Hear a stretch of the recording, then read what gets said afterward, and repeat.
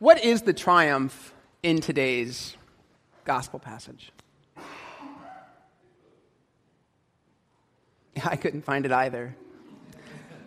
We call it the triumphant entry, but it doesn't really look all that triumphant to me, honestly. For instance, Jesus does not ride a mighty steed, a big stallion, a war horse. He sits on a borrowed colt from a poor farmer. He has no army of followers counting cadence as they march. He has a few disciples, outcast, nobodies really, singing praises to God. Does anyone care? No.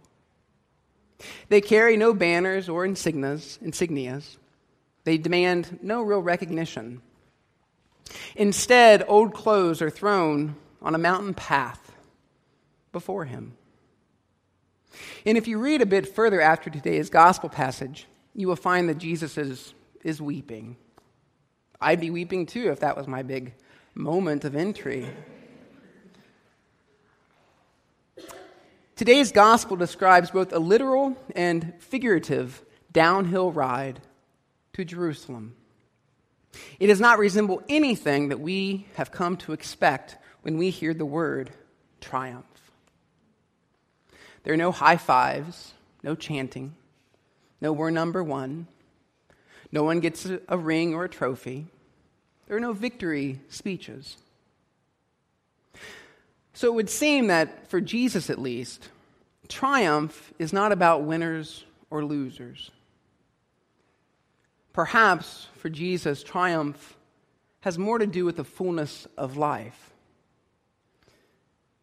To understand the triumph of this day,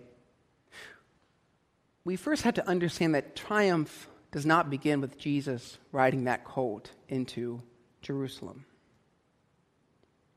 The triumph began the day that Mary said, "Let it be."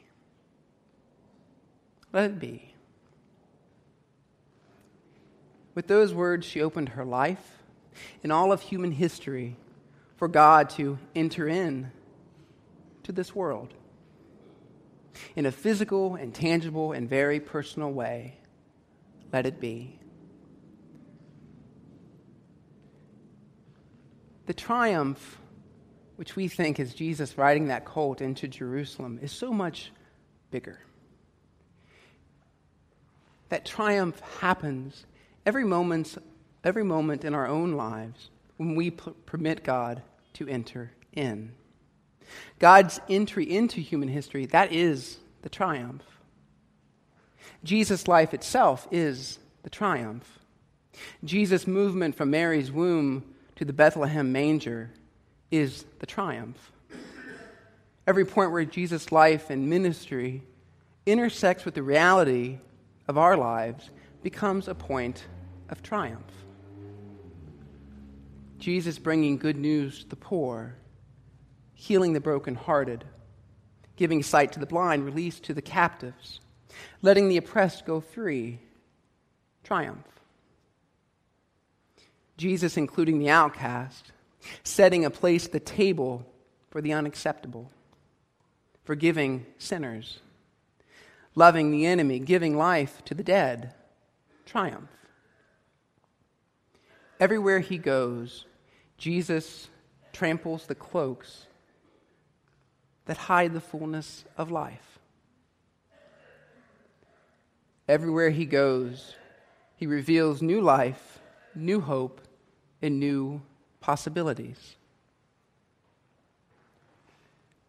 He does not do this in the usual way, a way of domination, of control, strength, or political finesse, ways that we are accustomed to. More often than not, we so wish that Jesus would pluck us from our difficult circumstances, those painful circumstances in life. Yet that's not what he does. He never does that. Instead, he offers himself, all that he is and all that he has. He holds nothing back. Jesus redefines triumph through the life that he lived in the death that he offered for you. Triumph. Where triumph for us might look like escaping vulnerability, risk, and suffering, triumph for Jesus means entering into and embracing risk and suffering. He enters the very places we always hope to avoid. And there he reveals God's transformative presence, healing, life, and love. To the extent that we cloak ourselves, covering up and hiding our vulnerability, the brokenness, the painful places of our lives, we deny Jesus' triumphant entry. We have all cloaked our lives in something: fear, anger, guilt, regret, control, power, sorrow, perfectionism, prejudice, and the need for approval. Each one of us could probably add to that list of cloaks that we wear. Most of us probably wear more than one.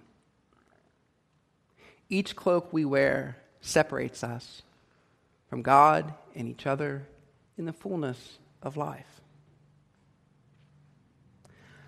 I cannot help but wonder if the palms we carry this day somehow become just another cloak.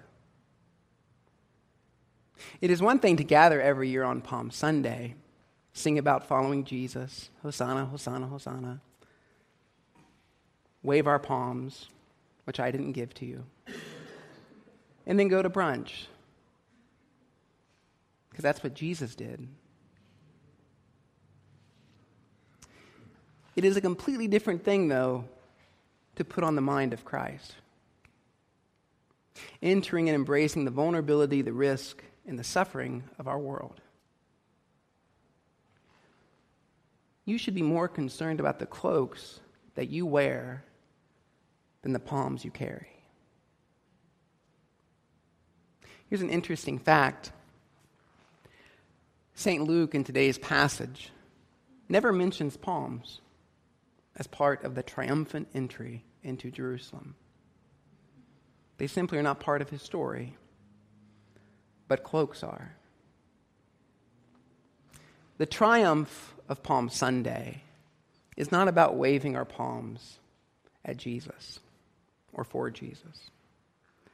It is not Jesus riding into Jerusalem on a colt. The real triumph of Palm Sunday is when we have the courage and the faith to throw down our cloaks before God. The real triumph of Palm Sunday is when we stand absolutely naked, vulnerable, and exposed to God's life and God's love, and how that might change us, reform us, make us new. That's the triumph. So which will it be? Waving palms, I have some hidden in the back, or throwing down your cloaks? Thanks be to God. Amen.